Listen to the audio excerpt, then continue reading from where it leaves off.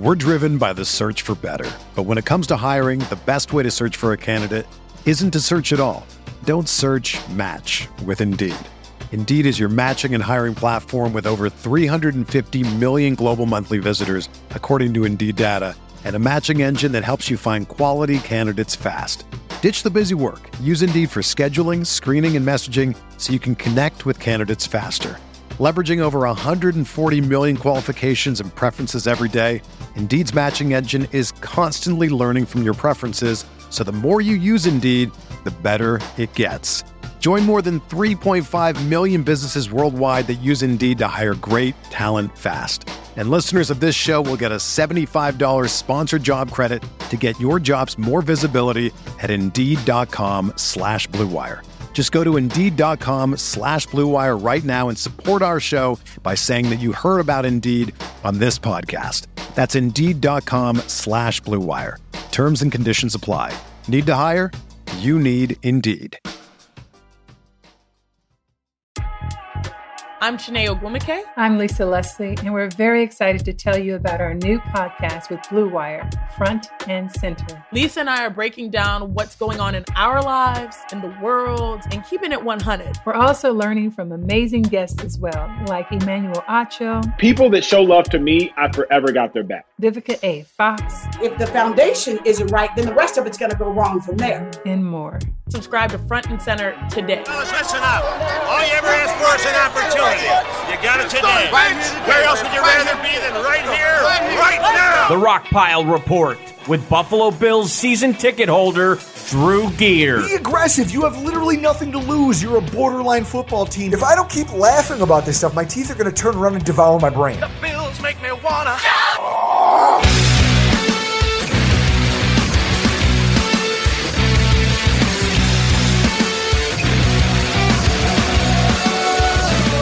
I can't believe the Bills beat the Patriots. We've been waiting for this for years, and this league is about matchups and superstar matchups, and the matchup that determined this one was number 1 overall pick, former MVP Cam Newton from Auburn versus Ferris State product Justin Zimmer of the Buffalo Bills. And guess who won? Justin Zimmer, a fifth-year guy who's bounced around and makes the biggest play of the season for the Bills. You know what? This is for all these Buffalo Bills team who have been under the boot of Bill Belichick for years. This is for Eric Wood, for Marcel Darius, for Paul Puslesny, for Kyle Williams, all of these great... Fred Jackson! For Fred Jackson, number 22, wherever you are, Freddie, all those setbacks against New England, I know you couldn't be part of this one, but Justin Zimmer made sure to put a smile on your face as well as the faces of everyone in Western New York against the evil Bill Belichick empire that has dominated them. Justin Zimmer, the guy to do it. Not even Josh Allen, not Stefanik. It was Zimmer in the biggest moment. Couldn't be prouder. Bills in the driver's seat for the AFC East, first time in 25 years. Wow. Welcome, everybody, to another edition of the Rockpile Report podcast. I am your host, Bills season ticket holder Drew Gear. That's my producer, Chris Kruger, and that was Kyle Brandt of NFL Network. Wow. Talking about espresso moments and just what he learned this weekend watching the Buffalo Bills play the New England Patriots. Who's not thrilled to be alive today? Come on now. Woo! It's a Tuesday in November. There's nothing else going on besides this podcast, right? No. This is the most important thing going on in America right now. No, there's nothing happening. I don't know why we didn't discuss about playing just a bunch of drops from the movie Black Sheep. If voting kicks ass. Jesus. Folks, I'm going to open up with this. Last week, for me, was a really shit week. A really shit week. It started off with your usual at-work frustrations. Chris, you have those, right? Every day of my life. Okay, just coworkers who rub you the wrong way. Sometimes you just envision them like sinking into a lake in a car. You're just like, yes. Couple of them. So that happens. And then I get this project that I have to undertake where I have to literally I have to dig 50 feet of conduit, lay it, do all this by hand with my father's assistance. And then, of course, there's wiring problems. So it takes us 9 hours to complete the job. 9 hours. Sounds about right. My son is teething, so nobody in my house is getting any sleep. Yeah. I mean, I go back and forth on whether I want to whiskey up his gums, but I don't want to. You know, I go back to Christmas Eve a couple years ago, where me and my brothers. You had to do that for you. You saw the whiskey, like the almost like 4 Christmases with Vince Vaughn. The pictures of me and my brothers brawling in the kitchen. Yeah, I thought that was at Thanksgiving. No, that was Christmas. All right. And so the thing was, shortly after that happened, literally 45 minutes after me and my brothers go to make drinks and end up in a full-scale brawl in her kitchen, all laughing because that's how we are. We're gear boys. We express ourselves through violence. Afterwards, we're all just laughing, sitting in the living room having a great time together, and my mom looks at someone else in the room and goes, you know, people these days make too big a deal out of people, but you know, I put whiskey on all of my kids' gums when they were teething, and look at them, they're fine. And I just burst. I go, yeah, Mom, look at us. We're gems. Yeah. Maybe if your mom didn't do that, your teeth would have came in straight. So I've got all this going for me. And then, Chris, I'm at the gas pump. I've got a million things on my mind. This has never happened to me before in my entire life. I've got a million things going through my head. I'm just having a tough week. I'm trying to get all the stuff together so I can go do this conduit project, which ended up sucking. And like, I get in my truck and I drive away. And I think to myself as I'm pulling out into traffic, I wonder, did I close my gas cap? So I peek into my side mirror to look and see if my gas door is open. You had the whole gas pump? I had the whole gas pump hanging from my vehicle. I had to drive a circle around the gas station. For anyone who's not familiar, there's a speed pass, a speedway. I don't know what it's called. Speedway. Oh, at William and on Union? Walden. Walden? No, on Walden and Cemetery. I don't know.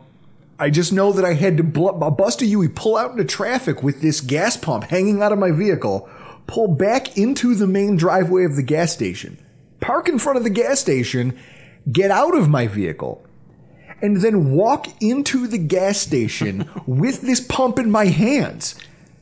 And the guy at the counter, I'm thinking in my head, they'll know what to do. They're the gas station. This must happen all of the time. I walk in, I look at the kid behind the register, and he goes, not even a kid, he's like a guy about our age. He looks at me and goes, what do you need? I'm like, this is yours. And his response is, well, what am I supposed to do with it? And I was like, I don't know. I thought you were the guy. I was hoping you were the guy to ask what to do with this now detached gas pump. That's how my week went, Chris. So do you know how satisfying watching Sunday's football game was for me? No, because based on watching it with you, you hated it. As I do most things, Chris. As I do most things. Let's launch right into this week's recap. Week 8, the Buffalo Bills beat the New England Patriots by a score of 24-21. And God, does it feel good just saying it out loud. Stats of the game. Josh Allen, looking at it here, 11 of 18 for 154 yards, no touchdowns, 1 pick, 1 sack, a 65.5 rating. Cam Newton, 15 of 25, 174, no touches or picks, 2 sacks for 13 yards, and an 81.1 rating with a fumble.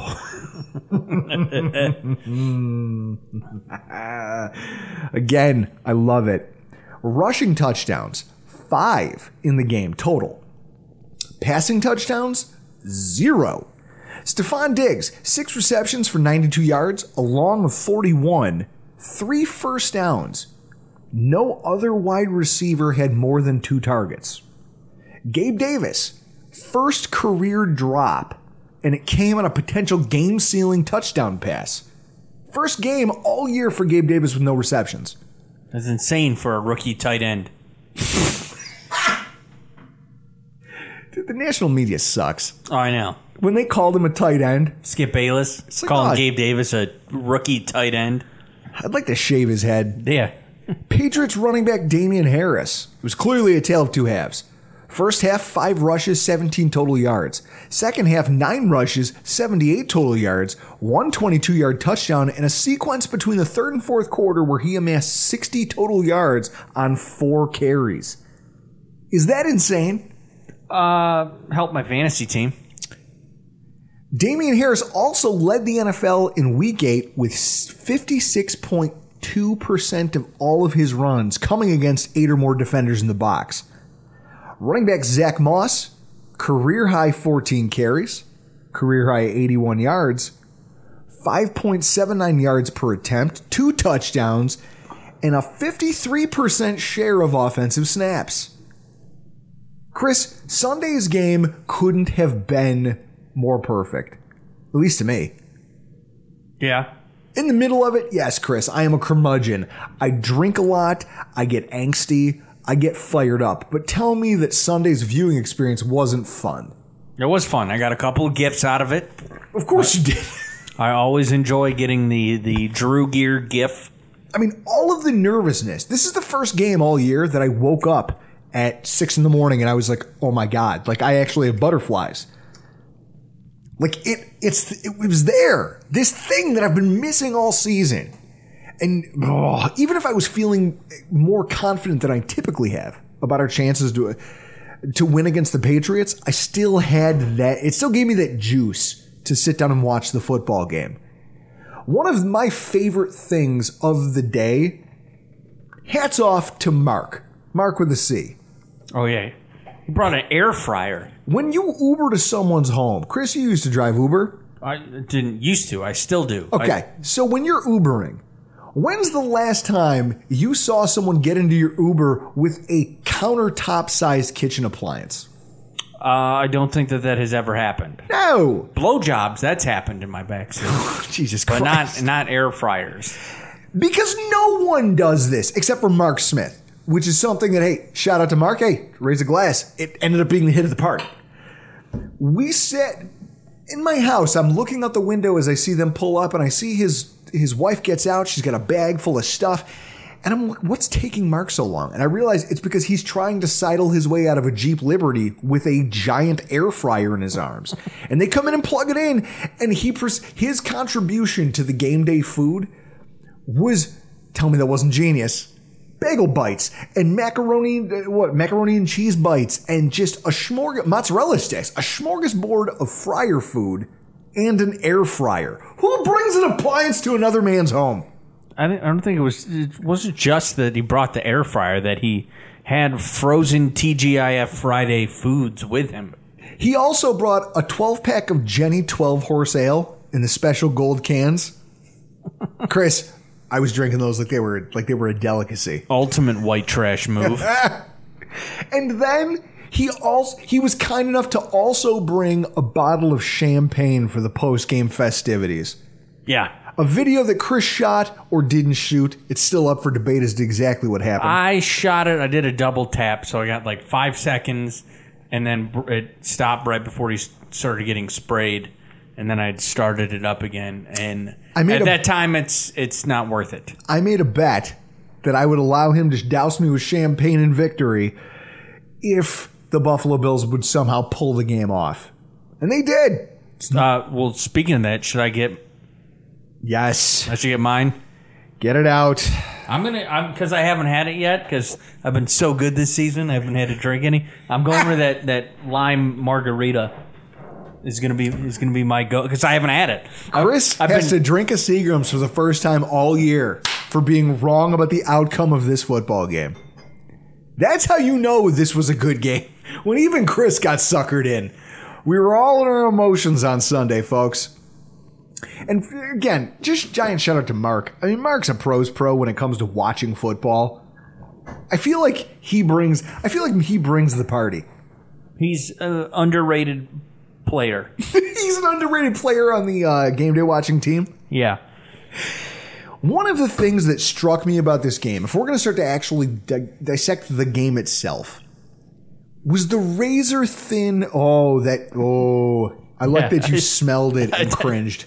Yeah, it's just, I smelled it and it was like just taking like you're just drinking the margarita mix.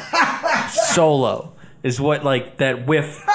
First whiff is like, oh, whoa, that's very very heavy scent there. Bottoms up, sir.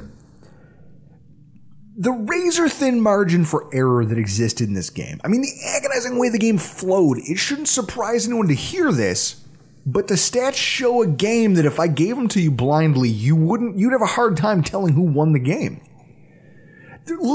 Chris, blink through it, fight your way. A 52-second difference in time of possession that just happened to go to the Bills. 20 total yard differentiation that happened to favor the Patriots. 2 rushing yards difference between the two football teams. An equal number of penalties and only a 5-yard differentiation, and a nearly identical third down conversion rate. The Patriots were 5 of 10, the Bills were 5 of 11.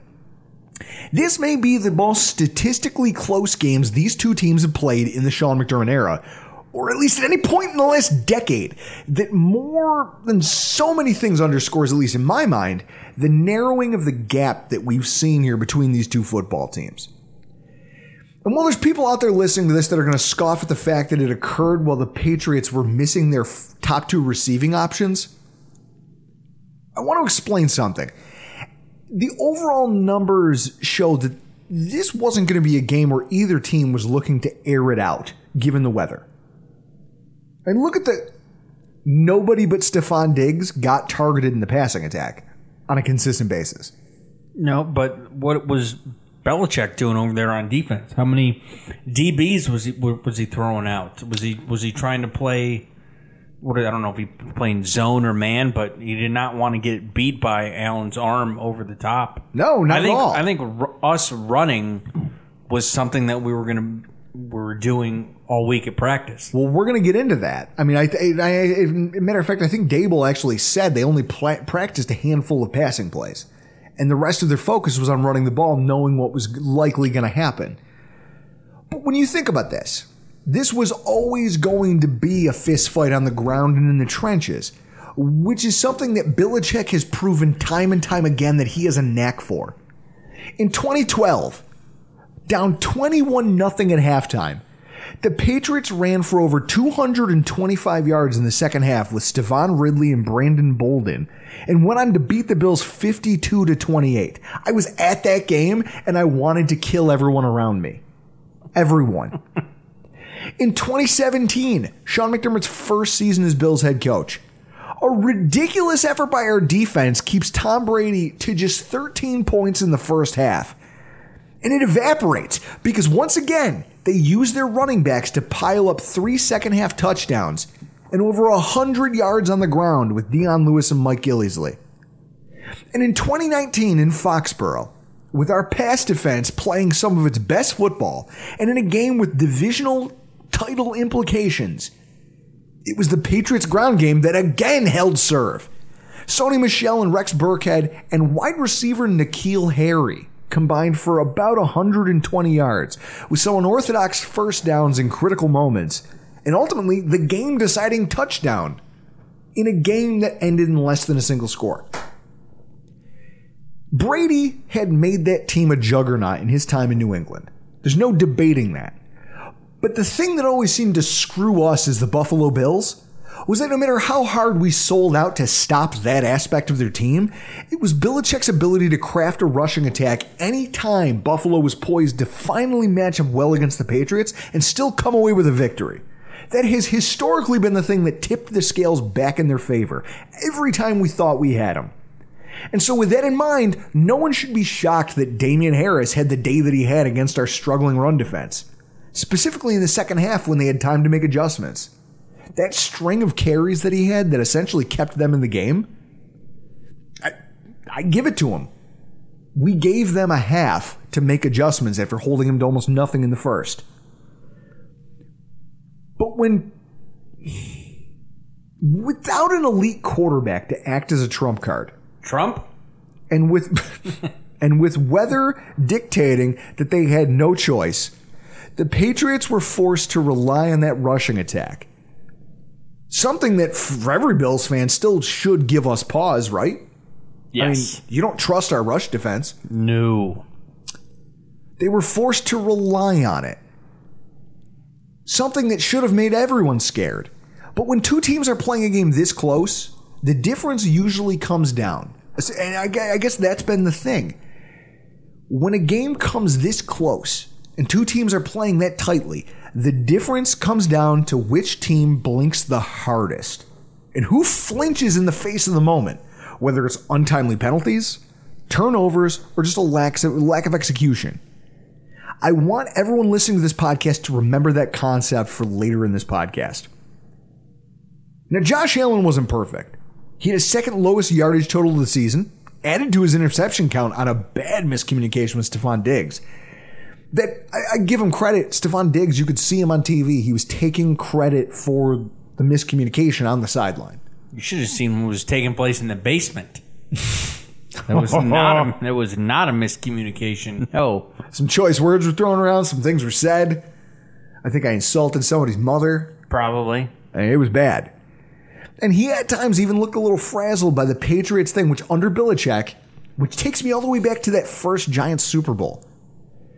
Belichick does this thing when he's trying to confuse you as a quarterback that he just stands everybody up. There's no down lineman. And so you as a passer have a harder time diagnosing where the pressure is going to come from and who's going to drop into coverage. And that's him hoping that he can slow you down. And I have to agree it worked. But when you look at Allen, he was decisive in his rushing attempts, and on a wet and windy day that made throwing to anybody outside of Stephon Diggs risky, he did a good job of making timely plays when they were there. Like that first down pass to Beasley, a touch pass as he's crossing over the middle that he took for yards after the catch. Something that his counterpart couldn't manage, and ultimately that was the difference in the football game. And Cam Newton was anything but composed or timely. I mean, Chris, if you look at Cam Newton from this game, I think he represents in this game a microcosm of what the Patriots 2020 season has been. I mean, I'm not trying to. Maybe I'm going to editorialize this a little bit, or I'm going to throw my opinion in there. But I'll say this. Cam Newton's fumble was the coup de grace for the Patriots on Sunday. It really was. It was the thing that ended the game. But it was his overall performance or lack thereof leading up to that moment that set the table for that giant piece of humble pie that we handed the Patriots. On that first drive, let's start at the beginning. The very first drive of the game, the Patriots manage a pair of first downs, including one where Cam Newton rushes for it, gets up, does the Superman celebration, and gets heckled by Ed Oliver. Ed Oliver's heckling him. Then Cam takes a strange delay of game penalty at midfield where he's trying to run a long cadence and never even comes close to getting the snap off.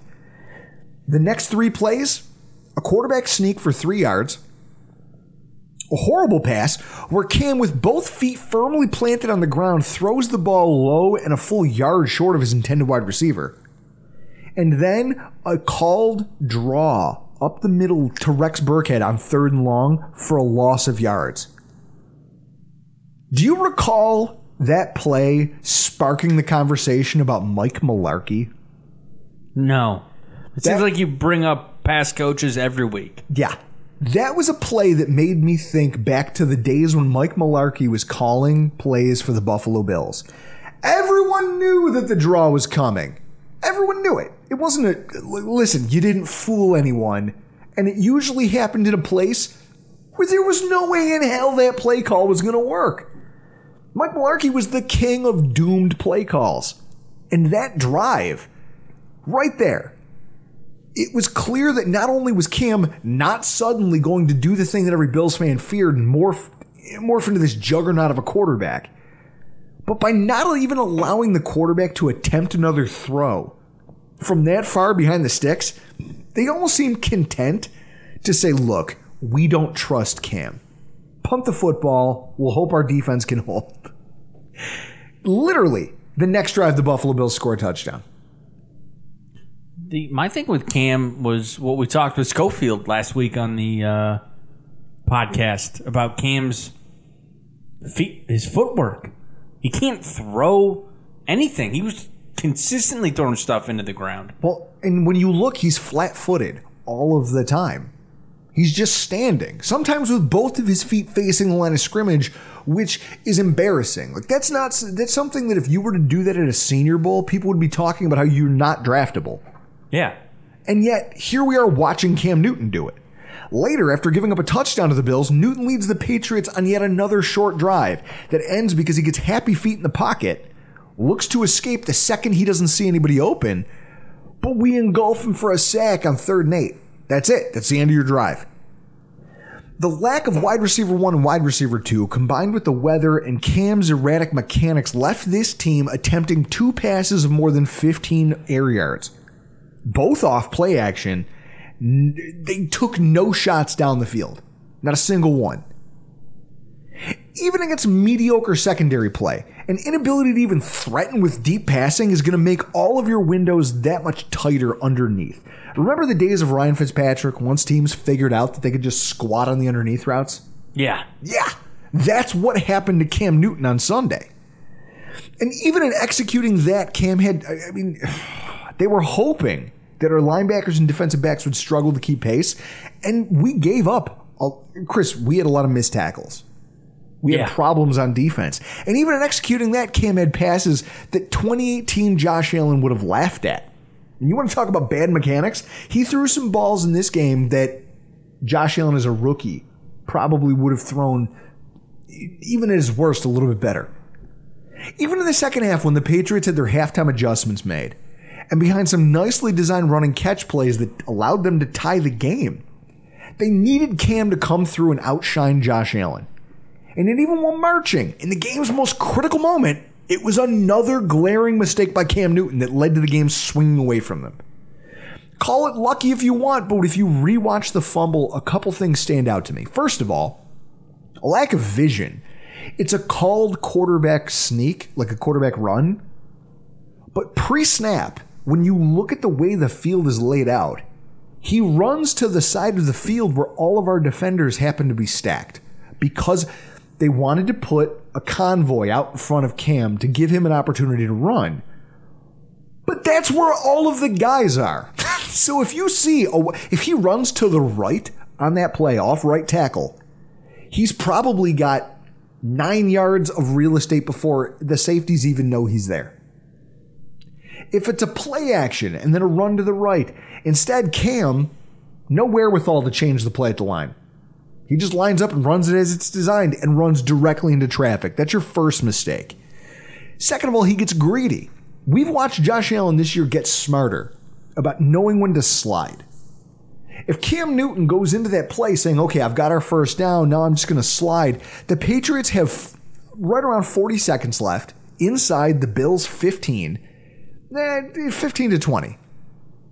Instead, he lowers his helmet, almost like he thinks that the first guy who's going to make contact with him, I'm going to run him over. Well, guess what? He lowers his head thinking he's going to truck his way through everybody. And instead of giving just this gift of a play that the defense gave you, you could have taken it and lived to fight another day. You got greedy. And he never protects the football. Not at all. He's holding it like a loaf of bread. Yeah. It's like I'm holding the ball like Michael Vick. Cam Newton's Sunday was indeed a microcosm of the 2020 season in Foxborough.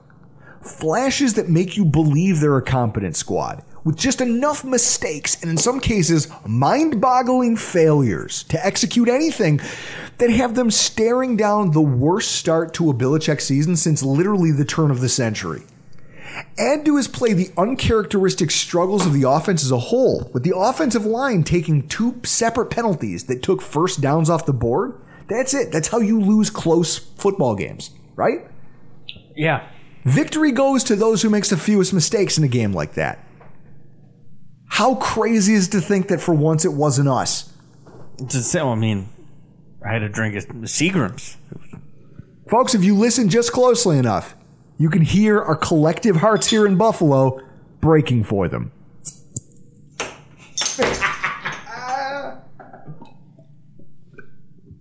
God, that's delicious. There you go. Fix that there. Yep.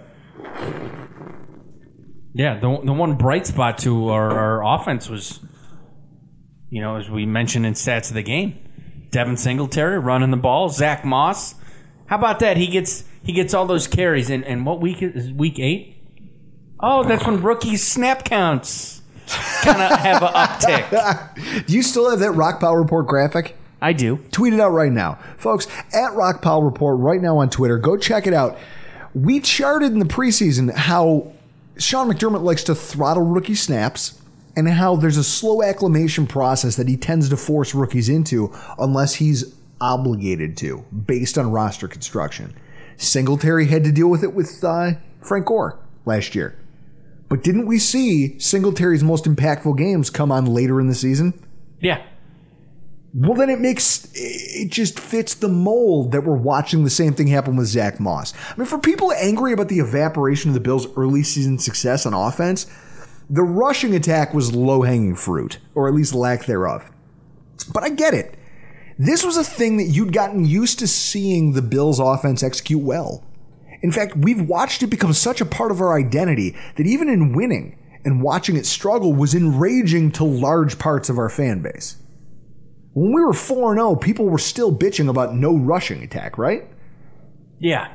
So with that in mind, in a game where despite having the horses to play a heavy front seven look, the Patriots got cute and decided to counter our intermediate passing attack by flooding the field with defensive backs.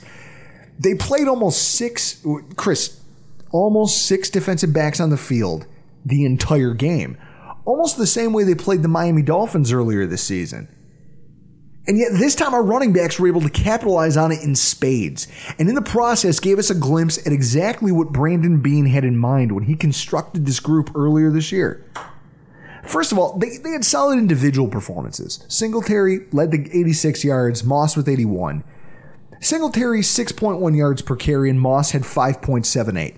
As a group, you averaged 5.0 yards per carry. But then you dig into it a little bit deeper than that, and you saw the complementary styles of play on display. In Moss, you had straightforward running. I mean, when you saw Moss take off, he didn't hesitate. He hit the line of scrimmage hard with speed and a little bit of power. He was decisive with the ball in his hands. He got north and south really quickly, which is something that I was encouraged by. And he seems to have figured out how to run at the NFL level. Chris, you look back at last week's Jets game. Do you remember you and I sitting in Potter's living room laughing about him trying to truck that defensive back and it didn't work? Yeah. I think he learned something from that. I wonder if that was a wake-up call. In college, he was able to run. I mean, he even said it after he was drafted. In college, he tried to run through guys' face masks. And he said that, hey, when I run, I like to make defenders make business decisions. And I think that over the course of this early going of the season, he's kind of learned that you can't play like that all the time. Marshawn Lynch is a special player because he was able to do that routinely. He had that physical running style. Zach Moss, being smaller, I think is realizing that's not his game. And instead, you saw him this week rely more on his wiggle than a physical brand of rushing. But he had flashes of physicality. I mean, that second touchdown run in the red zone, where he just keeps his feet moving long enough that the offensive line can pick him up and literally carry him into the end zone. That was impressive for the young player. And I really think that we saw... I think this is who they envisioned Zach Moss being. I don't think they thought we were getting Marshawn Lynch 2.0, but they saw this guy who has... I don't even know what to call it, Chris, other than wiggle. When you watch him just slip around defenders, rather than trying to run through them, but he's a small, compact target with a low center of gravity. He's very hard to tackle, much in the same way Devin Singletary is. And then when you watch Singletary play, he looked to me like a much more mature running back, a guy older than someone in his current shoes or his current age. He had a very patient rushing style. He was 9th in the NFL this week among running backs for time behind the line of scrimmage. Now, Chris, you as the layperson, do you know what that means? Say it again. I was writing a tweet. 9th in the NFL among running backs for time behind the line of scrimmage. That means that 3 seconds per rush attempt before. Is this for Singletary? Singletary. So on average, every time you hand the ball to Devin Singletary on Sunday, think about how long quarterbacks are supposed to have in the pocket before they throw the football. 2 to 3 seconds. 2 to 3 seconds. That's how long Devin Singletary took before he got to the line of scrimmage. Makes me use my favorite word. Is that where he gets contact balance? Because he keeps getting hit? Well, but think about this. You'd think that if you heard that, well, he's playing slowly and he probably got bottled up at the line of scrimmage. He had just 3 carries on the day for 2 yards or less, compared to Moss's 7. 7 times Zach Moss took off and got tackled for a 1-yard gain or no gain, or a loss. Meanwhile, even taking more time behind the line of scrimmage, Singletary found a way to make his runs count. Both running backs together posted the same rush yards over expectation. Now that's a fancy metric that NFL Next Gen Stats uses to predict the success of a given play based on ball carrier speed, tacklers in the area, successful blocking, all of that. They posted a number of 15 yards. That was higher than some of the more highly touted rookies, such as Indiana's Jonathan Taylor this week at -22, and tied with Alvin Kamara of the New Orleans Saints, underscoring just how effective these two can be when things are working in their favor. And I think that Moss is figuring it out. Interesting wrinkles that again speak to the construction of the running back room and the blend of skill sets and play calling that we've been waiting to see signs of as fans. I mean, if you recall, Chris, Singletary was in the bottom 5 of the NFL for rush attempts against stacked boxes. No one did it. Yeah. They stacked the box against Frank Gore, but with Singletary on the field, he saw next to none. Sunday, not a single one of Singletary's 14 carries came against extra defenders in the box. Moss, on the other hand, saw 14.4% of his runs come against him, 18th highest of any running back for the week. Compare that to Damian Harris, who had to churn out all of his yardage. 56.25% of stacked boxes led the league. And until the second half, when McDaniels made some adjustments, started using the fullback more to get players, to get guys at the second level blocked, it made a difference in the football game.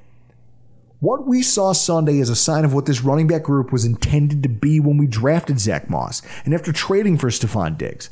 A group that, by nature of the Buffalo Bills being so talented at the wide receiver position and having a quarterback with some accuracy and a big arm, teams give pause to the concept of just stacking the box against the run. And these are two guys who have proven now that they can make plays using a combination of patience, power, and your favorite word, contact balance. You could even say they're biding their time. Another one of the things that I loved was seeing how the Bills ran simple concepts to the edge of the Patriots' D, yet threw in pre-snap motion to remove the Patriots' defensive backs from the equation on multiple attempts. Like Zach Moss's 21-yard run that set up our first touchdown drive. It's a subtle thing, but McKenzie coming across the formation from left to right gets a defensive back, John Jones, leaning the wrong direction at the snap of the ball. Before he even has a chance to recover, Croft is upfield on him, washing him down the field and out of the play, which opens the lane for Moss, and he's just right behind him. Just a week after not rushing we didn't have a single rush attempt against the Jets until the second quarter. The Bills ran 28 times on first and second down. That's a lot. They were more than content to give these running backs opportunities to make plays, rather than using one rush as a simple change of pace play. I mean, that's how they've operated so far through 2020. It's refreshing to see them get back to doing some of the things that have made this team successful under Sean McDermott.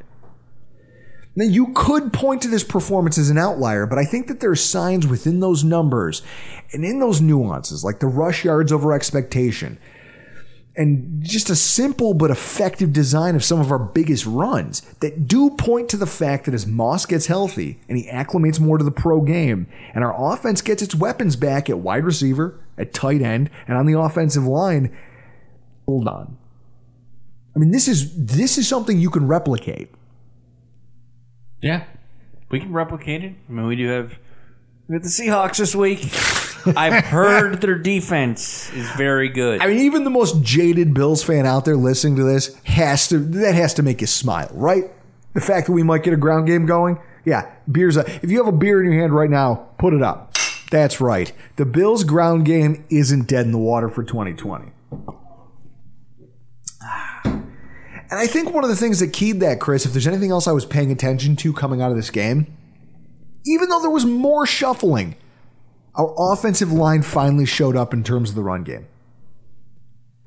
I mean, things were ugly quickly. How early did Mitch Morse leave the game? Seemed early. I think first half. I don't remember off the top of my noggin, but he wasn't in there for most of the game, I don't think. When we saw him go down, what was your gut reaction? That's not good. That's not good. Expand on that a little bit. When you say not good, what goes through your head? Now, do you go to the extremes I go to? I don't think you do emotionally, but... Well, no, I don't look at it as like I look at it like, oh, that's not good for your wife. That's not good for your son. That's not good for your drywall. That's not, you talking about me? Yeah, that's not good for the beer that you have in your hand.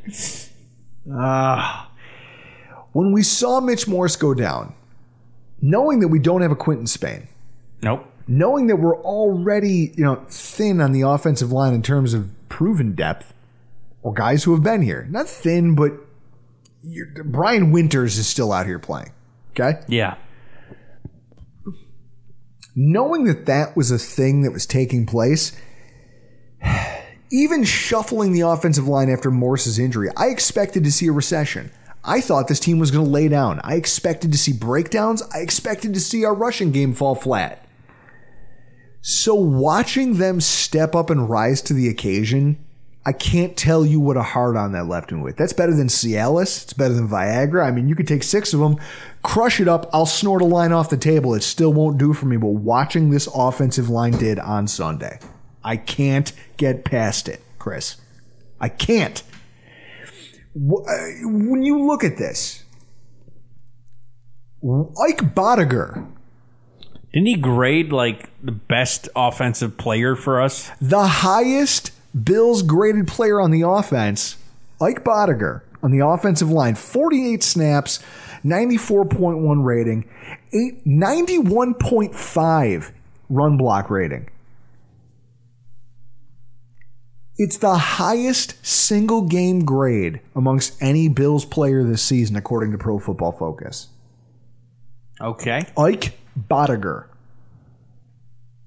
Ike. Bodiger. He comes in. He plays, what we're looking at it here. He plays 83% of the snaps because John Feliciano got the start at guard.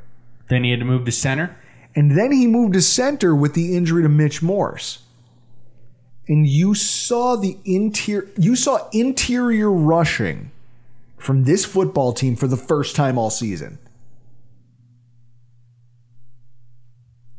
I mean, the Bills' offensive line, even with the blows we've taken, with the loss of Spain, with Morse going down, somehow churned out, I think, one of their most impressive performances.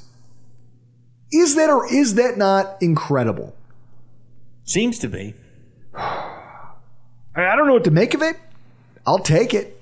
It certainly makes me feel better as we head forward, regardless of what happens with Mitch Morse. I mean, you know his concussion history.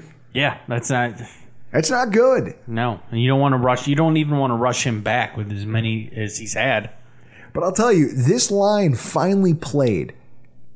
It finally played the way we thought it would at the beginning of the season, and there's only one person I think I can point to be responsible for that, and that's this week's hero of the week, John Feliciano. Here's the deal. I'm the best there is, plain and simple. I mean, I wake up in the morning, I piss excellence, and nobody can hang with my stuff. I'm just a big, hairy American winning machine.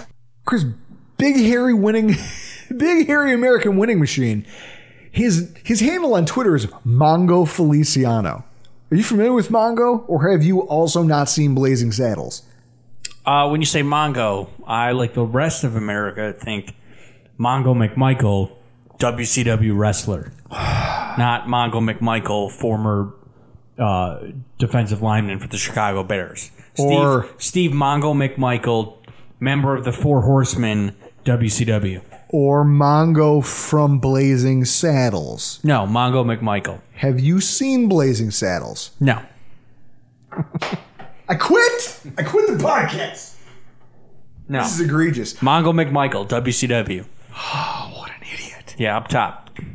Did you just flash the Wolfpack sign at me? I hate you so much. No, it's too sweet. I hate you so much. Too sweet. As I sit here with a beer in each hand talking about John Feliciano, all season long our offensive line has felt a little light in the jeans. Okay? Their pass blocking grades were decent, but there was no aggression, and their run blocking was worlds worse than anything we've seen under Sean McDermott. Enter John Feliciano. I wasn't sure what to expect considering how much time he had missed, but he was the third best run blocking guard in the NFL last year. So watching him enter into the game, and on that first drive, they rushed to his side for that 21-yard run that we're talking about with Zach Moss. They run behind his side of the line, and then they ultimately get into the end zone. And then early in the game there, you see your center go down, and you say, okay, well, that's it. I don't know who's going to man the pivot. Can anyone tell me that they honestly noticed a difference with John Feliciano out there? Huge difference. Other than our rushing attack got better. Now, that's not to disparage Mitch Morse. Instead of anything, what that does is it speaks to how good John Feliciano is and how badly we've missed him. He showed up, and this line played a more physical brand of football as a whole, especially on the interior. I mean, when you talk about the guy manning the pivot being the most physical guy in your team, isn't that what you want? Yeah. That's never been Morse's strong suit. Now, I'm not saying that Morse should ride pine for the rest of the year. I'm saying, how good does it feel to know that you finally have an offensive lineman who you know is going to bring a little bit of nasty to the game? With Cody Ford out, with John Feliciano out, this line was John out there. Feliciano in. With him out, they were playing patty cake with people. Yeah. That game against Tennessee, there was no run. No. We were never a threat to run the football anywhere. No. Now that we got him back. You look at the push things get, and you look at just I want to call it ill intent. When you rewatch the game, for those of you out there who have the ability, go follow anyone who has film. Yards per pass, cover one. If you have the Game Pass, go watch the All-22 footage and watch the way this line executed. There's nasty intent coming from John Feliciano, and the ripple effect of that is felt across the line. I don't know what's going to happen. I don't know how long Ford's going to be out. I don't know how long Morse is going to be out. What I do know is that Ford and Feliciano, Ford in the pivot, Ford at guard, Feliciano in the pivot, they remind me of the Bash Brothers from the Mighty Ducks. One of the worst movies of all time. I think the two of them could do, I'm confident that the two of them could do some things. And I'm confident in John Feliciano. Because in coming off the bench and playing such a significant role in his very first game back to action, what can't he do? Well, we know what this guy can't do. That's our zero of the week, linebacker A.J. Klein. You folks fell on your face. You get an F- in my book. What can I say about A.J. Klein that hasn't already been said about the Holiday Inn? First of all, are you ever satisfied? No. No. Not with the continental breakfast. Not with the halfway cleaned room. Yeah. Their waffle maker that probably doesn't work. The half-assed continental breakfast. Yeah. They always leave you wanting something more, right? Yeah. An indoor pool. That is A.J. Klein. This game wasn't a ringing endorsement of any of our linebackers, okay? But Klein was once again horrible in a defense, in a run defense, which is essentially the only reason he's here. Chris, he's the worst. The worst. He was often out of position. Sometimes you go back and rewatch the game. He hit his eyes in the wrong place, which leads to him missing a blocker that knocks him off course on his way to the ball carrier. His feet have been slow all year. And he doesn't genuinely look like an NFL caliber football player at this point. The piece de resistance for him was being stiff-armed by James White, a running back who he outweighs by at least a good 40 pounds, en route to a 28-yard gain and a New England scoring drive. The Bills have recently brought in street free agent Darren Lee. Yes, the linebacker that was a glorious failure of a first-round draft pick for the New York Jets. And I'm excited about it. That's how sick this is. That's how bad A.J. Klein is. I mean, let's go back. Chris was kind enough to dig through the Rockpile Report archives for this gem of what I had to say about Lee pre-draft. So moving on, the next player on their Pro Football Focus's overrated list is Darren Lee, linebacker out of Ohio State. Now, I've gone on record and said that I do not want Darren Lee anywhere near my football team. I've maybe a little unfairly referred to him as Keith Ellison 2.0. All I know is that a small linebacker who his game is based on athleticism. Okay, he's got speed and he gets in space. He doesn't have size and he doesn't have strength, so he can't shed blocks. You're talking about a Rex Ryan defense where you need a legitimate inside linebacker. You put Darren Lee out there on the field, okay, he might be quick coming around the corner on a blitz, and maybe he can drop into space and cover a slot receiver, but he can't body up with Martellus Bennett. Okay? And at the same time, he's not going to get downfield on a running play and, shed a block from a guard and get to the running back. He's not going to make that play. So I hate it when I see him mocked to the Buffalo Bills. Drew Gear, episode 23 of the Rockpile Report, April 2016. That was back before you decided to put your personality through the microphone. It's cringeworthy hearing just what an emotionless ass I was trying to be. Yeah, but, no, because, Chris, I had to be the guy who sounded like I knew what I was talking about. Yeah, no, you sound boring. I sound like I'm trying to spin records at WJYE. Smooth jazz hits late in the night with Drew Gear. Yeah, nobody wants that. But, you weren't that far off with your pre-draft assessment of Darren Lee. So the fact that I'm excited to see if Lee can be anything for this football team, I think it says less about him than it does it says more about the acrimony that I hold for A.J. Klein trying to fill in for Matt Milano. That's how much I hate what he's putting out there on the field every Sunday, and this game was no exception. In fact, I think earlier this week when the Bills trade talk was still in vogue, now that that's passed and nothing crazy has happened, I asked the question if there was an equivalent to the SPCA that the Bills could drop A.J. Klein off at. Like, I know we can't trade him, but is there just like a place where you could drop off a football player and just hope that he finds another home someday? Because if so, I'd like to see what that looks like. So our final thoughts on what was ultimately kind of an emotional weekend. I think an exercising of demons of sorts.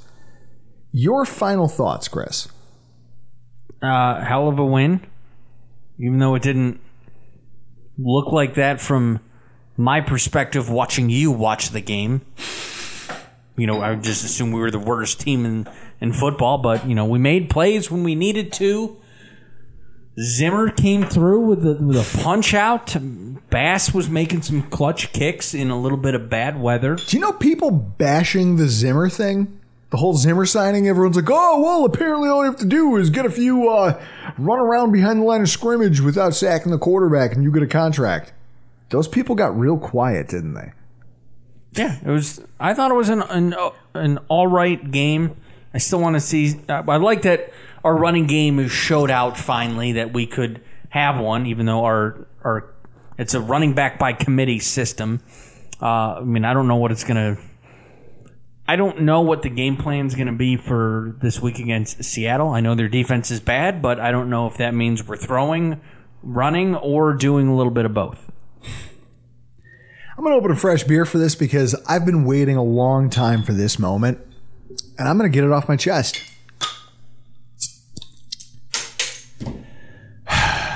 Patriots podcaster and writer Mark Schofield started off this week's episode of The Sco Show over at patspulpit.com by simply playing The End by the fans to listen and reflect on that. And I understand where he comes from, because at 2-5, it probably ends the Patriots' postseason hopes. Or at least it ends their... Chris, we might have just ended the Patriots' 2020 season. Right now, there's 7 teams in the AFC that have 5 or more wins entering Week 9. Even a 7-game win streak wouldn't cement the Patriots a playoff spot at this point. They have games coming up against 2 teams in the top 10 for scoring in Baltimore and Arizona, with 2 more teams in the Chargers and Houston who are averaging 32 and 28 points per game over the last 3 respectively. For a team without a ton of firepower in the passing game, I don't see how they combat that. Only 7 teams in NFL history have come back to make the playoffs after 2-5. All of that seems pretty damning, doesn't it? Yeah. Remember when I said earlier about games as tight as this one, both by the box score and on the field, and flinching? Remember what I said about that? Which team flinches first? This is a New England Patriots team that for most of my adult life, regardless of the challenge the Buffalo Bills could mount, would always pull off the W because of a Hall of Fame coach setting the table and one of the greatest quarterbacks, which even saying that feels a little slimy coming out of my mouth, but one of the greatest quarterbacks to ever play the game, refusing to blink in critical moments. They had an unwavering composure about their football teams throughout that dynastic run that would always lead them to being the team that capitalizes on the mistake, not being the one that makes it. If Sunday signified anything in my eyes, it's not that the Bills somehow gained the... Not that we now have the inside track to the AFC East title, or that by beating the 2020 Patriots, regardless of how satisfying it might feel for me, it somehow means that we are this quote-unquote team of destiny this year. Now, I think what we walk away from is more valuable than that. What we will walk away from this with. It's that for years we've gotten used to the gold standard of execution that the Patriots have come to represent. Not just across the NFL, but specifically against us as the Buffalo Bills. Their quarterback was always unshakable, and their head coach had an answer for every wrinkle that we could come up with. Sunday, with the Bills team playing essentially with one hand tied behind its back due to the weather and the fact, if I had bet you, Chris, that we would have just as many rush attempts as we would pass attempts and that the rush would carry the game, heading into this, you'd call me crazy. Probably. I call you crazy all the time. But coming into this game, underhanded, knowing that the pass is the strength of this team, and the weather took that away from us, and that we're now going to be forced to rely on a part of our offense that was shaky at best, and a pair of units in both the running backs and the offensive line that have been banged up this season. This had all of the makings of another Bills loss, especially in a close game out there for the taking, against a team who, even in their darkest hours, always find a way to one-up us. They find an edge. They execute at the last second when they have to, because that's the composure that we've come to know the New England Patriots by. And yet it was the Patriots who flinched in that moment, not us. It was New England's composure that failed, not ours. And in this, I go back to the movie 300. At the end of the movie, obviously none of them survive. That's not the story of the Battle of Thermopylae. You spoiled it for me. Of course that's a film you haven't seen. God, I hate you. But they show that Xerxes can bleed and that he's human. In that way, this loss underscores for me that Bill Belichick is just... The shine has come off Bill Belichick a bit. With this loss, what I saw from that Patriots team is that without elite talent scattered around the field for him, Bill Belichick doesn't have a ton of answers. And instead, he has to rely on riskier propositions. Like, hey, let's take a quarterback who turns the ball over at least twice a week for the last month. Let's keep putting the ball in his hands. Didn't that come back to bite him in the ass? Probably. Is he the coach to rely on things that are unreliable? Yeah. No. Now he is. But think about it. Historically, he's always had these rocks, these Hall of Fame talent players scattered around his roster. Even though the glue that holds them together is a bunch of middling players, he still had tentpole talent. And without that, you find out Bill Belichick, his team, not that composed. Not the team that we gave them the credit for being when I was walking around my house with butterflies on Sunday morning. I understand now why Patriots fans are apoplectic. Because we just watched Bill Belichick and that dynasty look human.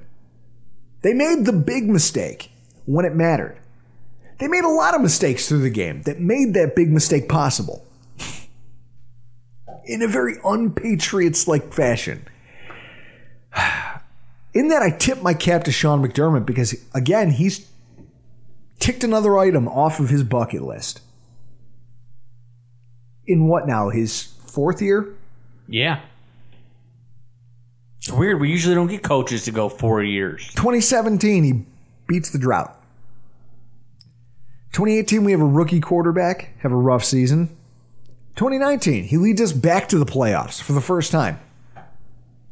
This season, we come out, we have a quarterback throwing for 300 yards. Not once, not twice, multiple times. We finally have a passing offense, Chris. Now, we're seeing flashes of a rush attack in terrible weather against a team that has always had Sean McDermott's number, against a coach that has had Sean McDermott's number. For the we got lucky crowd, how do you not feel the tables kind of slowly turning here?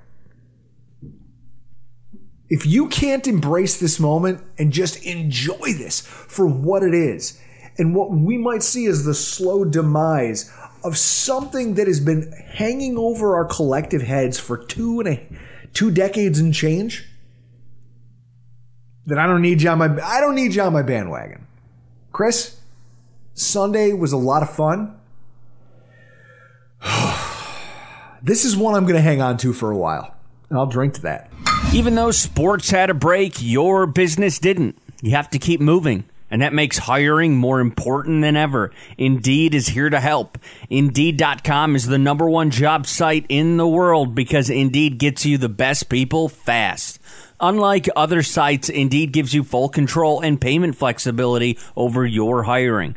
You only pay for what you need. You can pause your account at any time, and there are no long-term contracts. Plus, Indeed provides powerful tools to make your search that much easier, like sponsored jobs, which are shown to be 3.5 times more likely to result in a hire. With 73% of online job seekers visiting Indeed each month, Indeed is going to get you the important hire you need, just like they have for over 3 million businesses.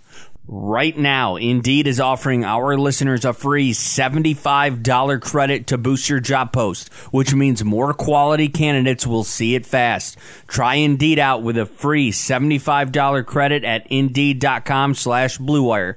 This is their best offer available anywhere. Go right now to Indeed.com/Blue Wire. Terms and conditions apply. Offer valid through December 31st. Football is back in full swing. You might not be at a game this year, but you can still be in on the action at BetOnline. BetOnline is going the extra mile to make sure you can get in on every possible chance to win this season. From game spreads and totals to team, player, and coaching props, BetOnline gives you more options to wager than anywhere else. You can get in on their season opening bonuses today and start off wagering on wins, division, and championship futures all day, every day. Head to BetOnline today and take advantage of all the great sign-up bonuses. Don't forget to use the promo code BlueWire at betonline.ag. That's BlueWire, all one word. BetOnline, your online sportsbook experts. So for as entertaining as that was, Chris, we have to move on from the euphoria of beating the New England Patriots. Because we were about to walk headfirst into a buzzsaw. Yeah, Russ Wilson on the docket for Sunday. Week 9 preview, Seattle Seahawks against the Buffalo Bills. Time, 1 p.m. Eastern Standard. The place, Bills Stadium in Orchard Park, New York. On the call, Chris? Oh, me. Chris Myers, Greg Jennings, and Brock Hubert. It's odd to me that a 6-1 team playing a 6-2 team gets that poor of an announced team for Sunday's game. Because they think this is going to be a slaughter. No, this is not going to be a slaughter. The spread is the Bills plus 2.5. We're the home underdog for the second time this season. And it's worth pointing out that the Bills have not covered a spread in 4 straight weeks. Injuries to watch. For the Buffalo Bills, I think the most impactful are tight end Dawson Knox and offensive center Mitch Morse. Mitch Morse went into the concussion protocol. What's wrong with Dawson Knox? His hands? Yeah. Those frying pans that he calls hands. I don't know if he hurt himself in the shower trying to wash his legs. I don't know. On a jet ski. But Mitch Morse, that's the concerning one. And yet, you watch John Feliciano play the pivot, and he did it with more aggression than I've seen out of Mitch Morse in a long time. For Seattle, it's interesting. Both of their running backs, Chris Carson and Carlos Hyde, both out with foot injuries. Now, I don't know if either one of them will be activated. I know that Chris Carson will not practice until Friday. The team isn't going to even put him out there. They're going to wait until Friday and then see if he can go, which, Chris, that means he's missing everything. Walkthroughs, installment, the whole 9. Yeah. I think that bodes well for Buffalo. Strong safety Jamal Adams, with his ankle injury, he's going to practice this week.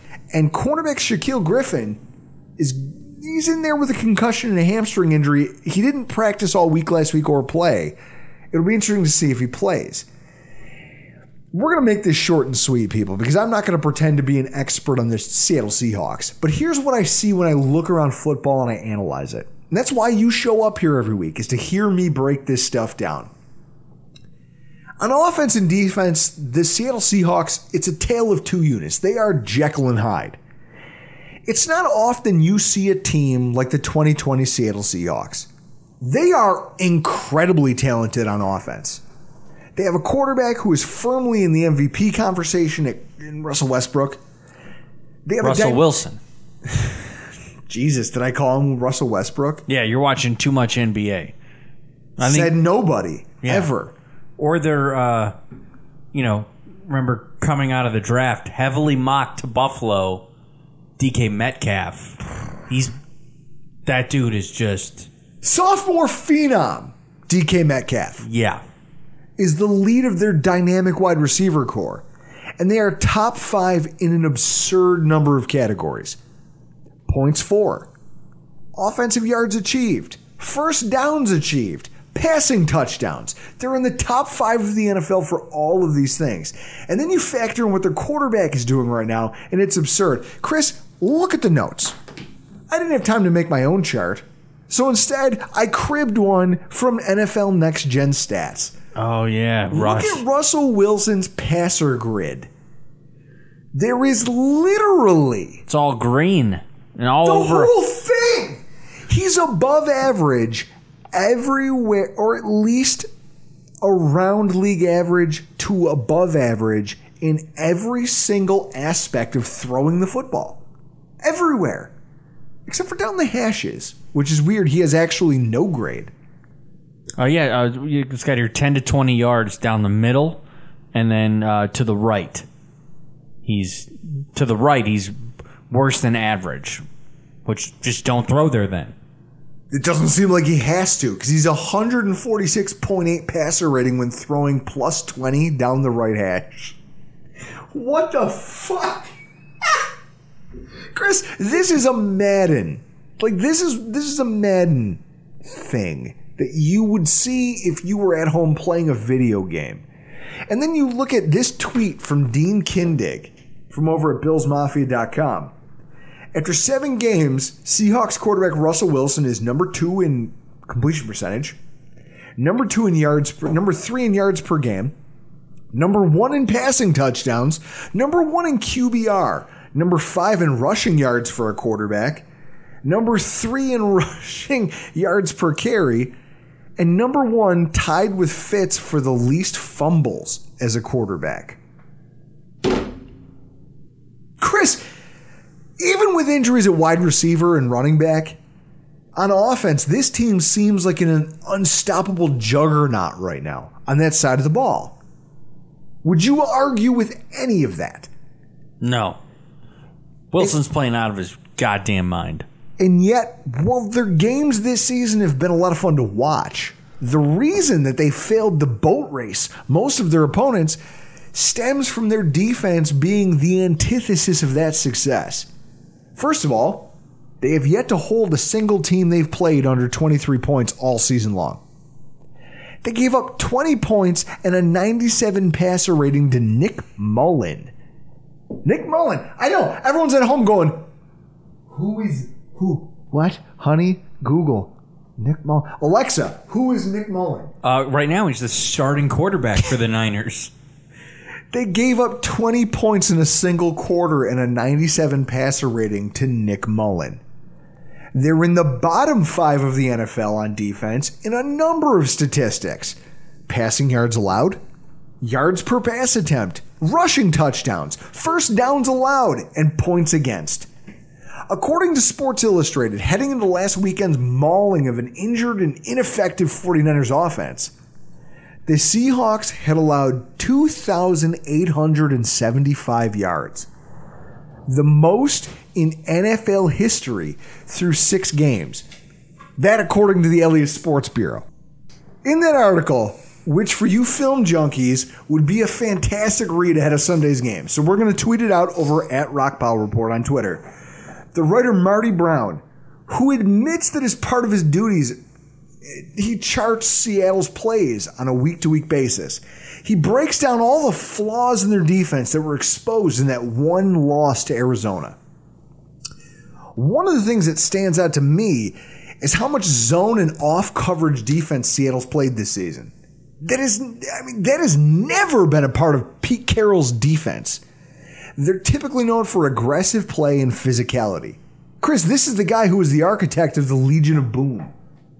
And now he's leading the team. I mean, it's ugly. It's really ugly that his team is giving up the most yards on defense in NFL history. And yet they're winning football games. They're winning football games despite this. And when you compare that to the game they just played against the undermanned San Francisco offense, you saw them play much more man in that game, which allowed the front 7 to play a more assertive style of defense. So a look back at the tape, and I think the box scores, it shows a few things. The Seahawks are playing a softer style of defense, simply because whether due to injury or ineffectiveness, their defensive backs just aren't up to the task of playing man cover or being physical in coverage with wide receivers. Now, for a defensive system that's predicated on that, I think it exposes them really badly. The result, as we've seen in their games, is teams racking up a league-leading 1,668 air yards against them. That's just air yards. Chris, teams are throwing the ball 1,600 yards through the air against this team, and it's being caught, which means their coverage is poor. Yeah, makes me excited to see Josh Allen do something against his D. Typically for zone to be effective, you need a pass rush. Something Bills fans have been bemoaning all season because our zone defense has kind of been foiled all season long by the fact that our defensive line has been poor. If you can believe it, the defensive line for Seattle has even been more effective than Buffalo's. They're 24th in the NFL in sacks, despite being 11th in the NFL in pressures. The result of playing zone with no pass rush in front of them is that they have 8 players listed as starters, guys who have started the majority of games they were active for, at defensive back and linebacker, who are allowing a QBR of over 97. 8. And they have 5 over 100 when they're targeted. Their starting 3 cornerbacks have given up a whopping 844 air yards, with an additional 461 yards after the catch. To put that into perspective, because Chris, that's what, 1,200, 1,300 yards total? Yeah. Buffalo, our cornerbacks have given up 568 air yards and 265 yards after the catch between 4 players. Add in 1 extra player from our secondary, given the switch between cornerback Josh Norman and Levi Wallace. 4 players. And yet, we're still under 800. And they're over 13. Their cornerbacks have been atrocious this season. And in instances where there are multiple wide receivers on the field, their safeties have been dog shit at filling their run assignments or providing any support inside the box. That inability to make positive plays on defense short of turnovers, something that they're actually in the top 10 of the NFL for, has created a situation where even as their offense sets the world on fire, they're still in shootouts every single week. They scored 34 points against Arizona, but lost by a field goal in overtime. They were ahead by just a single score entering the 4th quarter of their matchup with Miami. Just 2 weeks ago, they were losing 13-0 at halftime against the 1-win Minnesota Vikings. They had to stage this furious comeback that forced them to score a touchdown with less than 20 seconds left in the game to win by a single point. And they allowed 20 fourth quarter points to a San Francisco team missing its starting quarterback, its star tight end, and most of its offensive talent. It's insane. How does a team play so well on one side of the ball and so badly on the other, Chris? Have you ever seen this before? Actually, I have seen it before. It's called the Big 12. I'm really happy that beer didn't come out of my nose. Holy shit. I mean, guys, yes, this team is firmly entrenched in that same category of team as the 2 that demolished the Buffalo Bills in October. The Tennessee Titans, the Kansas City Chiefs. They're experienced quarterbacks playing the best football of their careers, coached by solid head coaches. But unlike the other 2, this team has shown zero ability thus far to put forth an NFL-caliber defensive effort for 4 quarters. Chris, how confident does all this information that I've just laid on you make you feel? I've kind of, thinking about this game, have always thought that this is going to end up, because the weather's going to be nice, it's going to end up being a shootout on Sunday. I think both teams are going to get into the 30s. Every game Seattle plays in is a shootout. Why would this be any different? You want to come to the casino with me? Take the over? What's the line? I don't know. I haven't looked. Fuck it. Let's do it. Here, cheers. We'll toast it. Whatever the over is, we'll take it. Oh, I can't believe. I feel like Al Pacino in The Godfather 3. I try to get out, and they pull me back in. Not that you would know, because you've never seen the movie. No, I have not. Folks, we're going to close this thing out with my keys to victory. Wow, that's a lot of keys. Bigger the keychain, more powerful the man. Coming off a Patriots win, I feel strong as hell. Powerful, baby. The first key is the Bills' secondary against DK Metcalf. Bracket coverage? This is the equivalent of trying to prepare yourself for Godzilla making landfall. Except Godzilla has pink hair. You know it's going to be a mess. You just hope that collectively you can come up with a cohesive enough strategy to deal with it, and that not everything that you own gets destroyed and only a few people get killed in the process. Metcalf is a monster, both physically and attack of the Seahawks. He single-handedly accounts for 39.9% of the team's air yards. Not just passing yards, yards through the air. Chris, every time that Russell Wilson throws the ball, air yards, DK Metcalf has 40% of them. That's a lot. That, despite being 18th in the NFL in average separation. He's getting no separation, but he's a monster. He leads the team in yards after the catch.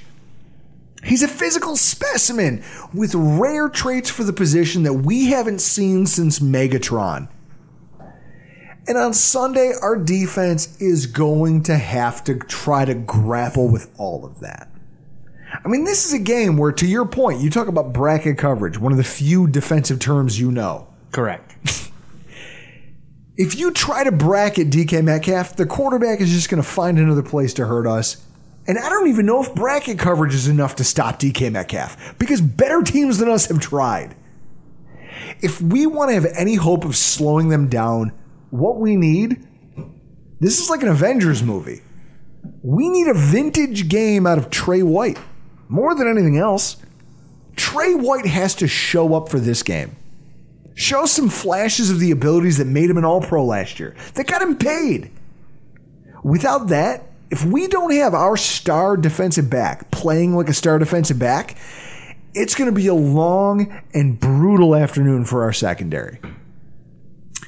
The second key is Allen avoiding mistakes. For all the things the Seahawks defense isn't, they're number one in the NFL in turnovers forced. For lacking in physicality and cohesiveness, for understanding of how to play zone defense, they're still opportunistic. And Jamal Adams, the newly added Jamal Adams, plays a distinct role in that. If he plays. He's going to play, Chris. Do you want to bet a Seagram's on it? No, it's too early in the week. We know Adams to be a strong safety by trade.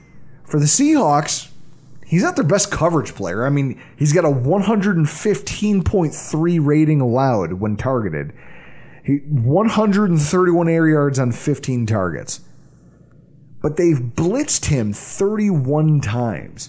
More than the rest of their defensive backs combined. Second on the team only to Bobby Wagner, who longtime standout linebacker who thrives in that blitzing role. He's particularly adept at the delayed blitzes in the A and B gap. When the quarterback already thinks they have a snapshot of the defense, and then all of a sudden their timing gets disrupted and rushed because you have a defensive back who's built like a linebacker coming in the A gap. Those rush throws have a way of ending up in the hands of the other defensive backs. Solving those blitzes and having a clean game from a turnover perspective, regardless of how many yards he scores, how many yards he has, how many scores he throws for, keeping us clean is going to be paramount for Josh Allen in this game and our chances in coming away with a victory. Because that's what, for all the things that this defense isn't, that's why they stay in these football games, is because they're able to force turnovers. I think the third thing, and the most important thing, is to establish Moss and Singletary. Until this past weekend, the rushing attack in Buffalo was essentially an afterthought. A quote-unquote nice to have, not the straw that stirred the drink. I mean, for fuck's sake, they didn't even try one until the second quarter against the New York Jets. On Sunday, I think it's going to be the rushing attack that either wins or loses this game for the Buffalo Bills. Are you saying we're going to have to rushing the ball, establishing a run is essentially just going to help us keep Russell Wilson on the sideline? You have to eat clock in this game. This is a game where you're going up against a team that, yes, they're a buzzsaw on offense. So the more opportunities you give, they're human. They'll make mistakes. But if you give them too many opportunities, they'll absolutely eat you alive. So you have to limit the damage they can do by eating as much clock as possible and still getting points. Points in every drive. And if you're going to do that, Chris, you have to be able to rush the football. That ball control offense. I mean, we're going up against the 32nd ranked third down defense. The Buffalo Bills just set a record, a team record, for third down conversion percentage. Better than anything Jim Kelly was dealing out. Does that make you confident about our chances? I honestly think that this is going to be a high-scoring game, and I am going to go with Seattle just based on the experience and having been there for big games. And I think it's going to be a Seattle 38-35. There's a part of me that wants to agree with you. They have the more experienced kicker. Jason Myers has done a great job for them. And in a close game, isn't that usually what it comes down to, Chris? The guy who can make a 53-yard field goal versus the young kid who might miss it. And that ends up being the difference in the game? Yeah. Okay. I can see that. I want to agree with you. I mean, if you're Buffalo, you can't let them turn this into a boat race, which they absolutely can. They can get out in front of you and never give up the lead. But there's signs that it might not come to that if you can execute your game plan appropriately and if your defense steps up. And with that in mind, I mean, I don't believe... Chris, are you confident that our defense can throw anything at... I mean, think about the teams with much better defenses that he's foiled already. Our defense has not shown out at all this year. No. So I'm not confident in that aspect. But there's something about this matchup and just how poor their defense is. And the fact that they have to travel all the way over here to come do their work. I like our stance with the puncher's chance. How about this? And yet, with Mongo on the offensive line, 13 games all time against Seattle. We're 5-8. 5-8. All right. So Seattle has held serve. With Feliciano back, with Bodiger playing some of the best football that this Bills football team has seen all season. I feel like we have an opportunity here against a weak defense to control the line of scrimmage for the first time, a throwback game. Back to the days, the 2018 Buffalo Bills, when you knew that you were going to have to run the ball 30 times and let Josh Allen throw it 15, 20, except against the secondary that's just wilting on the vine. This thing, the ball is there to be moved on offense. You can score when you need to score, and you can control the clock if you think your offensive line is good enough. I think they showed some progress in that New England game. And against an inferior defense, I think we should be able to do more of that. I think the Bills' run game should be able to control more of the clock. Should be able to keep us in this thing. I just feel like at home against this team, I'm not going to root against them, Chris. And I like the fact that one of us will end up drinking a Seagram's next week. I'm going to take the Buffalo Bills by a field goal. Buffalo Bills by a field goal. I don't give a shit what the score is. That's what I'm calling it. Well, the last time we beat the Seahawks, it was here, 2008. We did go for a field goal, but then Brian Moorman decided to throw it to Ryan Denny. Ryan Denny! It was one of the best trick plays in history because Ryan Denny made it look like he was talking to the referee about something. Oh, yeah, he was like trying to leave the sideline, but he was just hanging out over there, and then it was like a 30-yard touchdown pass. That was the last time we beat the Seahawks. 08. Yeah, we're not going to bring up the time that Richard Sherman ran into Dan Carpenter. No, we're not. Yeah, Reed Ferguson remembers that one. Yeah. Reed, we love you, brother. Guys, I'm taking the Bills no matter what. I don't give a shit what the score is. Chris, we shake on it. No, we pound it. We pound it. Still coronavirus. Don't touch me, bro. Don't touch me, bro. Don't touch me. Folks, anarchy. If the Buffalo Bills win this week and go to 7-2, it's anarchy. It's anarchy here in Buffalo. And if not, what do we really have to lose? With that in mind, I'm happy you all showed up this week. It was a meaningful week for Bills fans everywhere. Make sure you tune into our AFC's Roundup podcast. We're doing Volume 2 of Quarterly Reports. We've reached the halfway point of the season, 8 weeks in. And we go around the division with some of our closest friends as podcasters from each team to kind of dissect where we think our teams stand individually and get their takes on where they think they are in the hierarchy of the AFC East. If you love the race that the Bills are a part of, it's a must-listen podcast. Go check it out. Chris, I don't know what else is going on tonight. I think I'm just going to... I mean, is there really anything? I mean, this podcast might be the most important thing going on tonight, right? Yeah, I don't think there's anything else important going on a Tuesday night, November 3rd. Listen, everyone be fucking nice to each other, all right? Yeah. Can we just get back to where people can fucking talk to each other? That's it. That's where I'm going to leave this. I'm Drew Gear. That's Chris Kruger. And this has been the Rockpile Report.